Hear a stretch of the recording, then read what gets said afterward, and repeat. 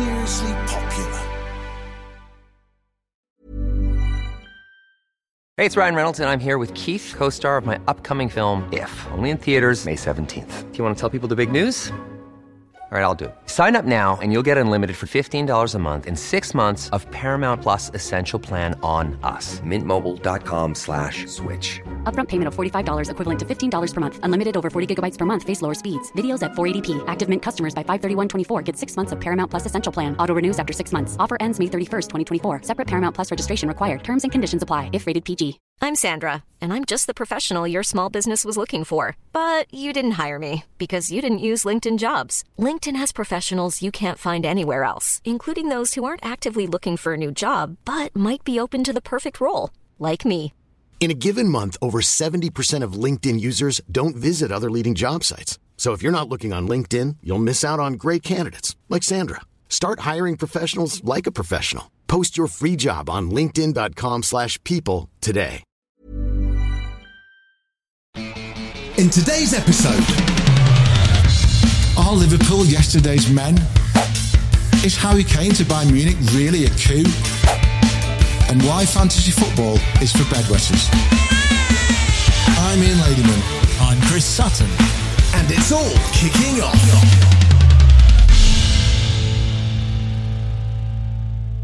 Chris, we have a new British transfer record in the offing. Chelsea have agreed to pay Brighton £115 million for their midfielder, Moises Caicedo. How can he possibly be worth that?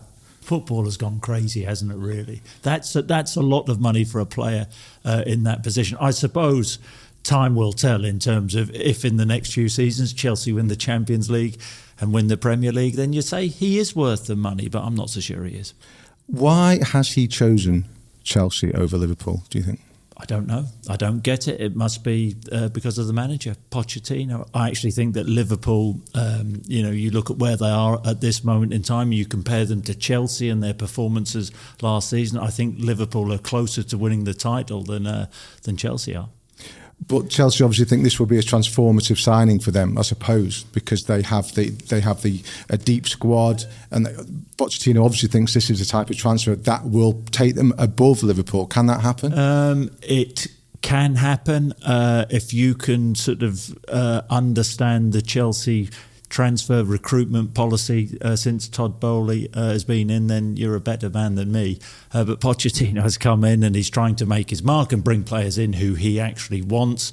Caicedo, he thinks, will take Chelsea to the next level. The transformation of that Chelsea squad from last season to this has been absolutely extraordinary. I was at the game at Stamford Bridge against Liverpool and looked down the team sheet and the squad list, and you are seeing names that you recognise because you follow it, but you don't know that much about them. If you're a Chelsea fan, it must be absolutely bamboozling. Now, this transfer of Caicedo to Chelsea puts an absolute bomb under Liverpool's season, does it not? They wanted him. He would have played for them every week. That is what they need in the absence of Fabinho and Henderson.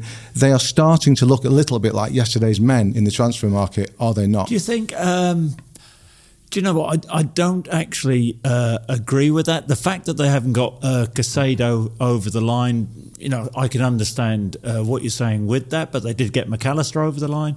Szoboszlai, on the face of it, seems a good signing. Saw a little bit of him at Leipzig, a prominent player for Hungary. It's just a choice thing from Caicedo. What we do know is Liverpool have an issue in that defensive midfield position, and it's something I'm sure that Klopp will address. That issue looked pretty large at Stamford Bridge, I have to say. Chelsea got onto Liverpool's back four far too often, and that weakness in Liverpool still exists. Yes, I'm certainly not going to argue with that. But, in terms of the way managers deal with this situation, Caicedo would have been top of the pile for Klopp, and then, he'll be going down that list. And, the fact of the matter is they will fill that gap, but not with the priority. They wanted Bellingham. They walked away from that one. They wanted Caicedo. They haven't got that one. But it happens all the time, doesn't it? I would be worried if I was Jurgen Klopp. Now, Caicedo himself is a fascinating character, 21 years old. He was 19 when Brighton bought him 2 years ago for £4 million. That's an extraordinary piece of work from Brighton. But how do you think it will be for him? And I asked you that question because you were a British record transfer yourself back in 1994. Long time ago. When you went from Norwich to Blackburn for £5 million, which sounds like... What are you laughing at? Because it sounds like peanuts now. I'm laughing because it sounds like peanuts. How does it feel and how did it feel? I mean, in today's market, I know this because I was told this by Kieran Maguire, a financial expert, that would be over more than £100 million in football inflation. How did it feel? Right.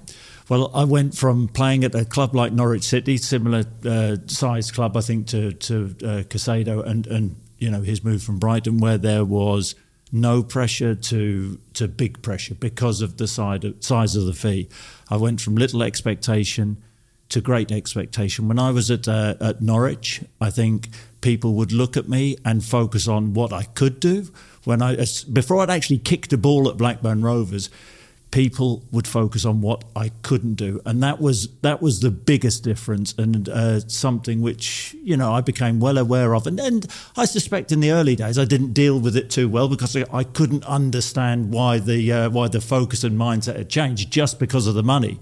But that's the nature of the game. When people pay big bucks for you, they expect a return. When we actually played a pre-season friendly, my first game for Blackburn was in Norway against a team called Steinke. I didn't score, and one of the headlines in the newspapers was Sutton had a Steinke. That was a bit harsh. I knew eventually at the end of that long story that you would the real source of the bitterness would emerge. It's my fault. That was your lot's fault. Yeah, right. But I've got to say I didn't like it. I really didn't like it at the time. When I used to buy all the papers when I was at Norwich, loved to see my name on the back pages, and then when I went to Blackburn, nobody likes a negative press. But I thought that I couldn't understand why I was sort of getting the flack. But then, you have to deal with it. And that's going to be the biggest test, I think, for Caicedo, his mental strength, because people will naturally compare him to the great midfielders of the Premier League era. Your Keanes, people will scrutinise his game. Does he have a great range of passing? What do we know? Caicedo is a good footballer, a very good footballer. But now he goes to Chelsea for this sort of money. He has to become a great footballer. You mentioned Roy Keane in passing there. I mean, your mate, yeah. Can we even? Did you see him at the weekend? Possibly. Can we, from a distance? He was walking, I was running. Can we away? Can we even begin to think about how much a player like Keane would have been worth in today's market? Say when he went from Nottingham Forest to Manchester United. If Caicedo at 21 is going for £150 million, what we're talking Roy Keane value? Yeah, no, absolutely. Well, you haven't answered the question. He'd be double that, wouldn't he? You'd certainly say it'd be double that because you're scared of him. I think Roy Keane, he was still a very young player when he went to Manchester United. He was more of the finished article than Caicedo is. Absolutely. I mean, £115 million essentially for a development player. Do you think he is the type of character? Have you seen enough of him in his play or heard him say enough things to make you think that he will cope? I admire the way he plays. I think he was fortunate to play under De Zerbi at Brighton, who was a fearless coach. I think that's a big plus. But he has to go up a level at Chelsea. He has to win trophies for this transfer to be deemed successful. At Brighton don't have to win anything. People just admire the way that they play football. But Chelsea's about winning trophies. We know that. Do you think this signing is part of a great, hitherto unseen Chelsea transfer strategy, or has Todd Bowley just bought the shiniest toy in the toy shop once again? It's a scattergun approach, hoping that one of these transfers comes off big time. I suppose people could compare it to Blackburn back in the day in terms of Jack Walker and Kenny Dalglish were hoovering up all the best young talent, but there did seem to be more of a method in their approach to Chelsea, who just buy anybody who's any good. I like to see it as the way I view it when I go to the golf driving range and practice. And if I get my drive round, take kind of 100 pretty wild and hopeless swings at the ball, one of them somehow eventually will go straight down the middle. Yeah. Maybe Caicedo is going to be Todd Bowley's 250-yard shot. But it's all look. The bottom line is you spend big like Chelsea have spent big. Todd Bowley will want to return. And, the pressure's on Caicedo now. Very quickly, Liverpool are a bit grumpy about this. They think they've been played by Caicedo because they were under the impression that he was going to come to them. Did you ever do that? Did you ever tell a club that you were going to join them and then didn't? No. Arsenal thought. What are you getting at? Arsenal thought they were going to sign you from Norwich when you went to Blackburn for that enormous figure of £5 million. But that's because they agreed the same fee. Right. I mean, these things happen all the time. But I didn't give George Graham my word I would go to Arsenal. What have you heard? What are you saying? You have to be selfish in that situation, do you not? You have to do what's right for you and your family. And I suppose if another club or another set of supporters. I'm choking. Are you getting emotional? It's just that talking to you about your career always makes me well up. Always makes me well up. I can't help it. It will probably happen again. You're not the only one. You have to do what's right for you, even if another football club and another set of supporters gets hurt along the way. Is that right? Yeah. Look, I suppose the sort of confusion about Caicedo going to Chelsea over Liverpool is because the way Chelsea or the season they had last season, and many would view Liverpool as a better option to for Liverpool to have a better season than Chelsea. I understand that. In terms of my thought process, Blackburn were the team pushing Manchester United at the top of the table back in the early 93, 94.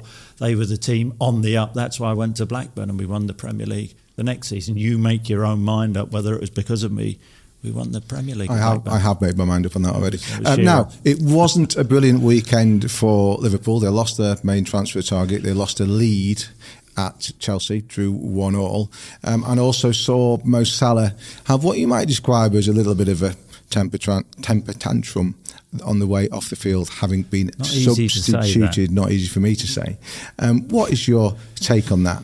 Didn't like it. I thought that he undermined the manager in that moment. I don't care what anybody says. If every player acted in that petulant way, then Liverpool are in big trouble. He can't do that. And he must realise that. Klopp actually, I heard him talk about it after the game. I don't think he necessarily dealt with the situation. I think he should have condemned Salah for doing that. He didn't, because we know why. Salah's their best player. Everyone in that press room was waiting and praying that Klopp would criticise Salah because that is what makes Backpage headlines, etc.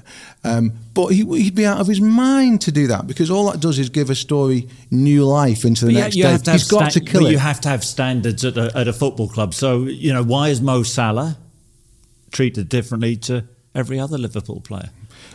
Privately, I'm sure Klopp will have a view. Publicly, there's absolutely no point in burying your best player on the first weekend of a Premier League season. I get that, but then you can't argue against the fact that he undermined Klopp, and that's not a good look for Klopp. If Mo Salah does it, then every other Liverpool player can do it. And will Klopp deal with that differently then? Very, very good question. If you're in that dressing room and you are a younger player, a less experienced player, a new player, someone like Alexis McAllister, and you see that happening, you see Salah behave like that, what does that make you think? It makes you think that you can possibly do the same thing. I'll give you an example of that. So last season, Eric Ten Hag left Marcus Rashford on the bench for being late for a team meeting. I think that was the right thing to do. There's the line. Players know where the line is.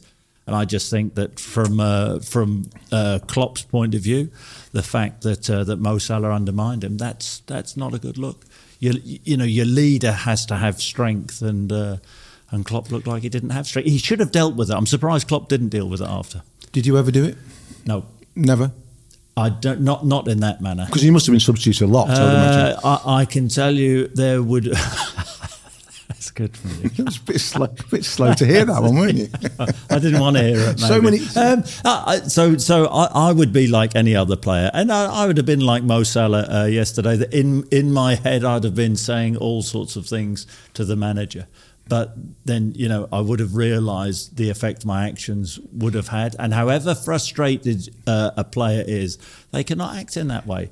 And with that in mind, who were the great sulkers and moaners of your career that you played with? Well, Shearer could moan about a lot of things, really, especially if the ball wasn't past him or crossed in early enough. Right. Neil Lennon, though, he used to moan at himself, in fairness, but used to moan at everybody else. Sort of a blame culture, I think. Right. Blame everybody else other than yourself. That's a good. And did that spread at Celtic? Did that? Did that? Because Lennon, we all love Neil. He's a great character and was a very, very good footballer. Yeah. Can have a bit of a temper on him. So a bit? Well, I haven't played with him. But can that infect a dressing room? That if you have one character who is, can it spread? No, I just think it's it's an individual thing, isn't it? Everybody has their own different traits. I mean, Neil Lennon used to pass the ball around my neck at times and then shout, "Get hold of it!" And eventually, the third time, I'd sort of tell him what I thought. So it takes 3 goes to get you going, does it? I probably need to know that. I was mild-mannered to a point. 3 digs to the ribs to get you going. Right, okay. Well, on a wider point with Salah, I do think that if there is any frustration in Salah's mind going into this season, Liverpool really need to have a good one, because he already knows he's not playing in the Champions League this season. If this campaign goes that same way, I do wonder how Salah will be in his head. So you're saying he's off this season if Liverpool don't get in a Champions League spot, or they don't challenge for the Premier League? You think he's off? I'm saying that I would imagine, feel quite happy and fortunate to still have him this season, and I would imagine without a doubt that there will be clubs in his ear. Saudi Arabia. How old is Salah now? Saudi Arabia will be in his ear. Other clubs in Spain will be in it. Yeah, I'm just saying. I think that's one to watch. That is one to watch. Now, there has been another record transfer over the weekend, and that was a record Bundesliga transfer. Harry Kane has gone to Bayern Munich for £100 million. I don't think that's the right move for him. Okay, why? Because I think had he stayed at Tottenham for one more year, run down his contract, he would then have had the choice of pretty much any club in Europe to go to. He has gone to a fantastic football club, an enormous football club. Great history. You just said it wasn't the right move. He's now gone to a fantastic club. I think there were better moves available. I think he will win the Bundesliga there because hang on a minute. There are better moves available. Go on, tell me. There will be next summer. That's what I'm saying. How old's Harry Kane? Can Harry Kane wait? He signed a long contract at Bayern, so they obviously think that he's got 4 years left in him, and I certainly think he has. At least he hasn't had any great serious injuries in his career. He doesn't rely enormously on lightning pace. I think he'll play quite comfortably till he's 35. Can Bayern Munich win the Champions League? No. So they got absolutely annihilated. So who can win the Champions League? They got annihilated by Manchester City last season. League? That's not what we're here to talk about. No, hang on a minute. You just said no. Hang on. You started this by saying Harry Kane has basically made the wrong move to Bayern Munich. I started this by saying there could be better moves for him. I don't think he's like the ones I've just outlined. Like next who? summer. Just give me names. I've already said it. You're not listening. Manchester City. Hang on a minute. He could have got his biggest regret will be the fact that he didn't get that move over the line to Manchester City before. That's his biggest regret. But it's a situation where he would have been his mindset would have been, we are where we are. The Manchester City thing is in the past. That's done. I want to win trophies. I want to go to a big club, so he's gone to Bayern Munich to win trophies. I'm shocked that Manchester United didn't make a really big play for him. There's no point. But no point, Chris. Well, there may have been no point. But you can't argue the fact that Harry Kane wants to win trophies and he's going to win trophies at Bayern Munich. And if that's the way he feels, Bayern Munich are a big club. He'll win the Bundesliga in a one-team league. That's what they've won it for the last 10, 11, 12 years or something. Premier League's a one-team league. So the Germans are kind of German press are portraying this as a bit of a coup for the Bundesliga. Rob Draper in the Mail on Sunday suggested that it was a coup for the Bundesliga. I don't think it is. Kane has gone there because it was the offer. It was one of two alternatives for Harry Kane. Because how is that not a coup for the Bundesliga? Because is it a coup because Harry Kane is the England captain and has gone to play in the Bundesliga? So that's a big deal. Because I don't think for 1 minute that had the other big English clubs been on the table, Bayern Munich would have been his choice. Harry has said in his press conference in Germany that he's always wanted to play in a different league and experience a different culture. Fair play to him. He said he's going to have German lessons twice a week. I love that. I really love that. But I still think that if that was really his mindset, why was he prepared to go to Manchester City 2 years ago? Then that wasn't a different culture and a different environment. Although you could argue from London to Manchester might be in some people's minds, but it's not. Circumstances change, right? Circumstances do change, and I said his biggest regret would have been not going to Manchester City. I think when his career finishes, I think that'll be a really sore one. I mean, by all accounts, his brother's his agent didn't get that over the line. Wouldn't be wanting to sit around the table at Christmas with that in years to come. I watched the last half an hour of his debut. He came on off the bench when Bayern lost to Leipzig in the German Super Cup, which, from what I can see, is the German equivalent of the Charity Shield. So we can just disregard that as a non-event. But the two interesting things happened as soon as he came on. Leipzig won a penalty. And Harry obviously subconsciously thought, I've got to be seen to be kind of one of the lads here, straight over to the referee to complain, and then got there and realised that he couldn't complain because he can't speak German. So he kind of stood there as two teammates came over to do his moaning for him. But equally interesting, at the end of the game, as soon as the whistle went, the Leipzig player who was next to him immediately asked him for his shirt. So that just shows the stature of Harry Kane and what his arrival in Germany will do for the Bundesliga. Because it's a big coup for the Bundesliga. That's what you think. Anyway, without doubt, the best performance of the weekend in the Premier League was Newcastle's annihilation of Aston Villa at St James's Park. Our North East football correspondent, Craig Hope, was there. Craig, you did your own social media post afterwards, a little video in which you said that Villa had actually played quite well in parts, but these days it's no longer good enough just to be good against Newcastle. You've got to be better than good to beat them. Yeah, morning, guys. Honestly, after an hour of this game, all three results were still in play. Villa were good, but good isn't good enough against Newcastle now.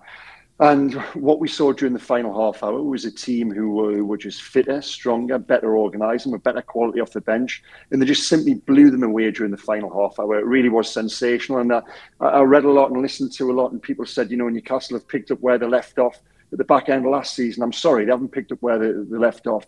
They've come back even better. And I've always said this, if you want to be exposed to any manager for a prolonged period of time to make you a better footballer, tactically, technically, physically, it is Eddie Howe. And yeah, here's a warning, guys. Newcastle have come back bigger and better than last year.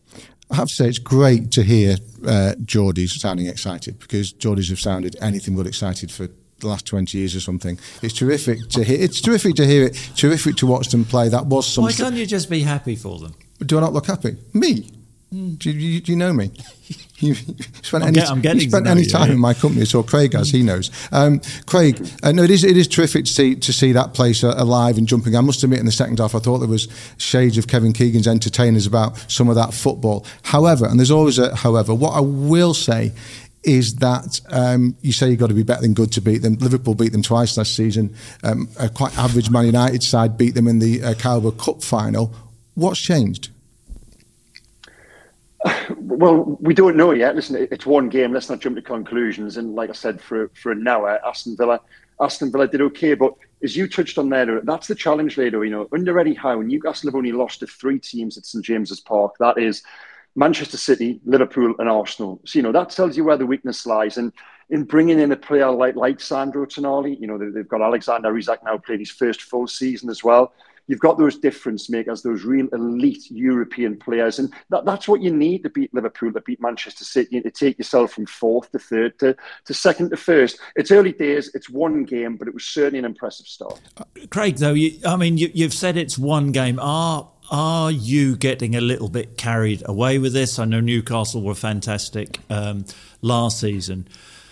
What's the expectation then this season? And is expectation at Newcastle dangerous now based on this one result? Are we better? They've got I think they've got Manchester City. They've got some, really interesting games coming up. Should we wait to sort of the fifth or sixth game before we really judge this Eddie Howe team? Well, we should. Yeah, I think we should with every team, to be honest. But in terms of expectation, now, if you read the Daily Mail, Mail Sport last week, we had all of our predictions. Us guys were in there. Not one of us had Newcastle in the top four. Eddie was then asked on Friday about predictions of the likes of Jamie Carragher, who I think had Newcastle 8th in the table.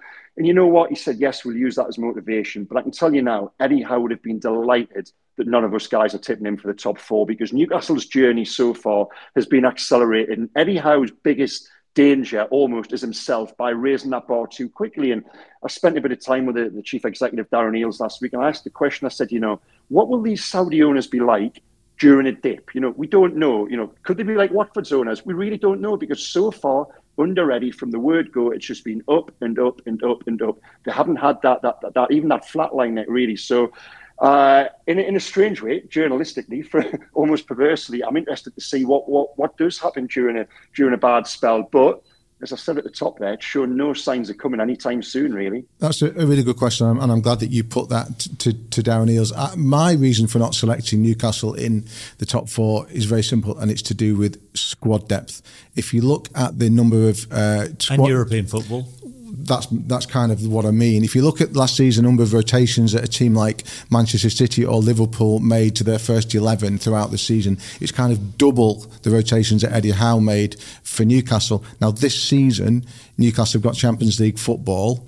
They've added what appear to be three very good players over the summer.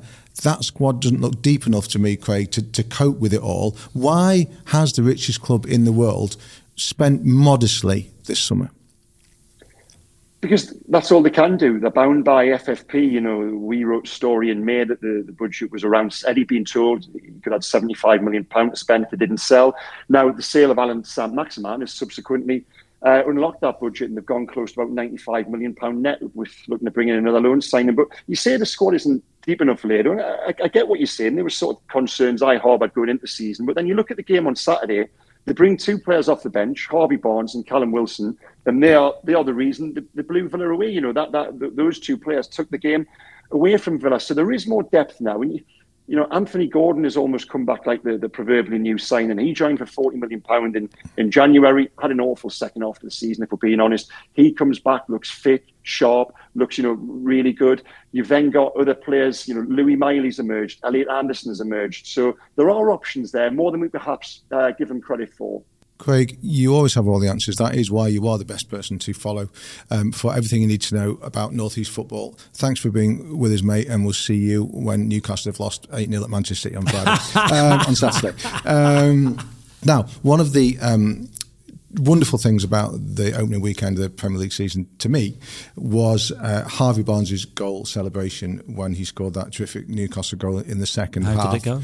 I'm not going to act it out, but I'm going to describe it. It was a bit of a kind of Robin Hood bow and arrow, kind of took the kind of quiver off took the arrow out of his quiver, is that right? And I'm not sure that is right. Anyway, unleashed the arrow into the crowd, and there was a chap sitting on the third row of the stand at Newcastle, who generously proportioned gentleman, not wearing his shirt, who was so excited by the goal that he then proceeded to mimic Barnes and fire his arrow straight back at him. I thought it was absolutely tremendous. Some people don't like training ground celebrations. I absolutely love that one. What is your... I'm not going to ask you what the best celebration was that you ever did, because they weren't that expressive. What's the best one you've ever seen? Shearer scored so many goals. His celebration, did you say boring? One arm. One arm. But I mean, trademark that. Yeah. I like Mick Shannon, the old windmill. Yeah. That was, I like that. Younger viewers and listeners might wonder how on earth can we get Mick Shannon on YouTube? I'm sure we can find some decent Mick Shannon goals on YouTube. No, the celebration. We don't care about his goals. I'm sure we can. Yeah. I think my favourite was probably the Jurgen Klinsmann dive. Oh, yeah. Which is going back. That was on the first day of the Premier League season. You think diving's okay then, do you? I thought that dive was absolutely magnificent. And I was very, very fortunate to interview Jurgen before the World Cup last November. It was on a Zoom call. He was in his kitchen in bet he was made up. He was in his kitchen. He still talks about it to this day. He's still playing, by the way. He's playing five-a-side football every Thursday near his home in California. So he was in his kitchen in California. I was in my kitchen in Manchester Manchester. His kitchen, well, his kitchen looks slightly nicer than my kitchen. Anyway, he talked to me, sizes and everything, Chris. He talked to me about that celebration and the way it came about. It's a terrific story. So the Tottenham are away at Sheffield Wednesday on the first game of the season. He's arrived in this kind of, you've got to remember, this was at a time when the Premier League was still mainly the kind of inhabited by British players. There weren't that many continental stars. Right, his signing was massive, and he had a reputation for diving. And when the team bus pulled up outside Hillsborough, they're greeted by a load of Sheffield Wednesday fans holding up bits of cardboard with 5.6, 5.7 diving scores on it. So Teddy Sheringham says to him, says Jurgen, you score a goal today, you dive. And Jurgen's like, I'm absolutely all over that. Scores the goal, dives in the corner. Everybody goes crazy about it. Jurgen thinks that's the end of it. I'm not going to do it again. Teddy pulls him again in the midweek in training. Says, look, my son tells me that all his mates are doing your celebration in the playground, in the park. You've got to do it again. And then, of course, he scored. I think it was a bicycle kick he scored in his home debut, and does it again. So I just think, more of that. Brilliant. More, less of the handshaking and more of that. Now, very, very quickly before we kind of approach the end of this, do you have a favourite moment from the weekend, by the way? Favourite moment from the weekend would be my FPL team got off to a good start. Fantasy. We're not talking about fantasy football. Do you not play fantasy? That's a big deal. Chris, why are you so anti-fantasy football? How old are you? Fantasy football is for 12-year-old boys and girls and for people who never leave the house. Now you're neither of those. I tell you what, I've not done. You are a brave little cave boy to come up with fantasy football. Is your life not busy enough? You've got 24 children, haven't you, or something? Is your life not big enough? I've got one of my sons actually sorts my team out. But I mean, come on, get up with the times. What's wrong with you? I've seen your fantasy football team. It's kind of the most obvious football team. You're not a team player. That's your thing. Seen. So your moment of the weekend was your FPL team getting off to. I'll tell you another moment of the weekend which I still don't know where I am with this was OAB Roy Hodgson. Sort of lovers into everybody saying it's great enthusiasm pushing Max Lowe. What if Max Lowe would have turned around and shoved Roy over? What I loved about that was Roy's description afterwards that the lad had landed a left hook to his stomach. Like no left hook I've ever seen. That's for sure. I love Roy. But it was a wonderful moment. But it's not a wonderful moment. Oh, come on. I mean, he was grinning afterwards about it. Yeah, no, I love all that. But I mean, what if Max Lowe would have pushed him over? You'd be saying Max Lowe should be banned. You'd be writing a column, Max Lowe should be banned for 9 months. But he didn't. So I won't. Yeah, but Roy pushed Max. That's okay. So it was all good. A great moment. All good. I'm absolutely for it. Keep on pushing, Roy, is what I say. And that was a terrific performance by Roy's Palace as well to win at Sheffield United. They looked to be well worth that. What was yours? I think my favourite, apart from Amanda Staveley dancing in the director's box to Primal Scream at full time at St James's Park, looked a little bit uncomfortable. Probably knew the cameras might be on her. Probably Roy Keane and Daniel Sturridge cuddling off camera at Stamford Bridge after the Liverpool-Chelsea game. Two kind of unlikely characters brought together by television. And with Daniel Sturridge in mind, you might remember that on the preview show that we did before this one, there was that absolutely wonderful clip that we showed of the Swindon defender whose name I just can't pronounce, sadly, so I'm not going to try, singing in the dressing room as an initiation ceremony after his first game. Well, after the Liverpool-Chelsea game, Sturridge was asked what his initiation would be, and this is what he provided. It's 7 o'clock on the dot. I'm in my drop top, cruising the street. You know the vibe. I mean, that's not a bad singing voice, that is it? Lovely voice. That's not a bad singing voice. Voice of an angel. Absolutely. He's a very good player in his day, Daniel Sturridge, as well, I think. Shame that we didn't see more of him, perhaps. Anyway, I think that is it for you and I for this one. thank you for being with us. To listen to this show, just go to wherever you normally get your podcast. To watch, it's YouTube. And whilst you're there this Wednesday, you will also be able to find an exclusive interview that will be available to subscribers with the Burnley manager, Vincent Kompany. For all your breaking sports news, go to Mail Online. Please remember to download the Mail Plus app. And most importantly of all, make sure you're here with us too for the next version of this show. I'm Ian Ladyman. That chap there is Chris Sutton. It's all kicking off.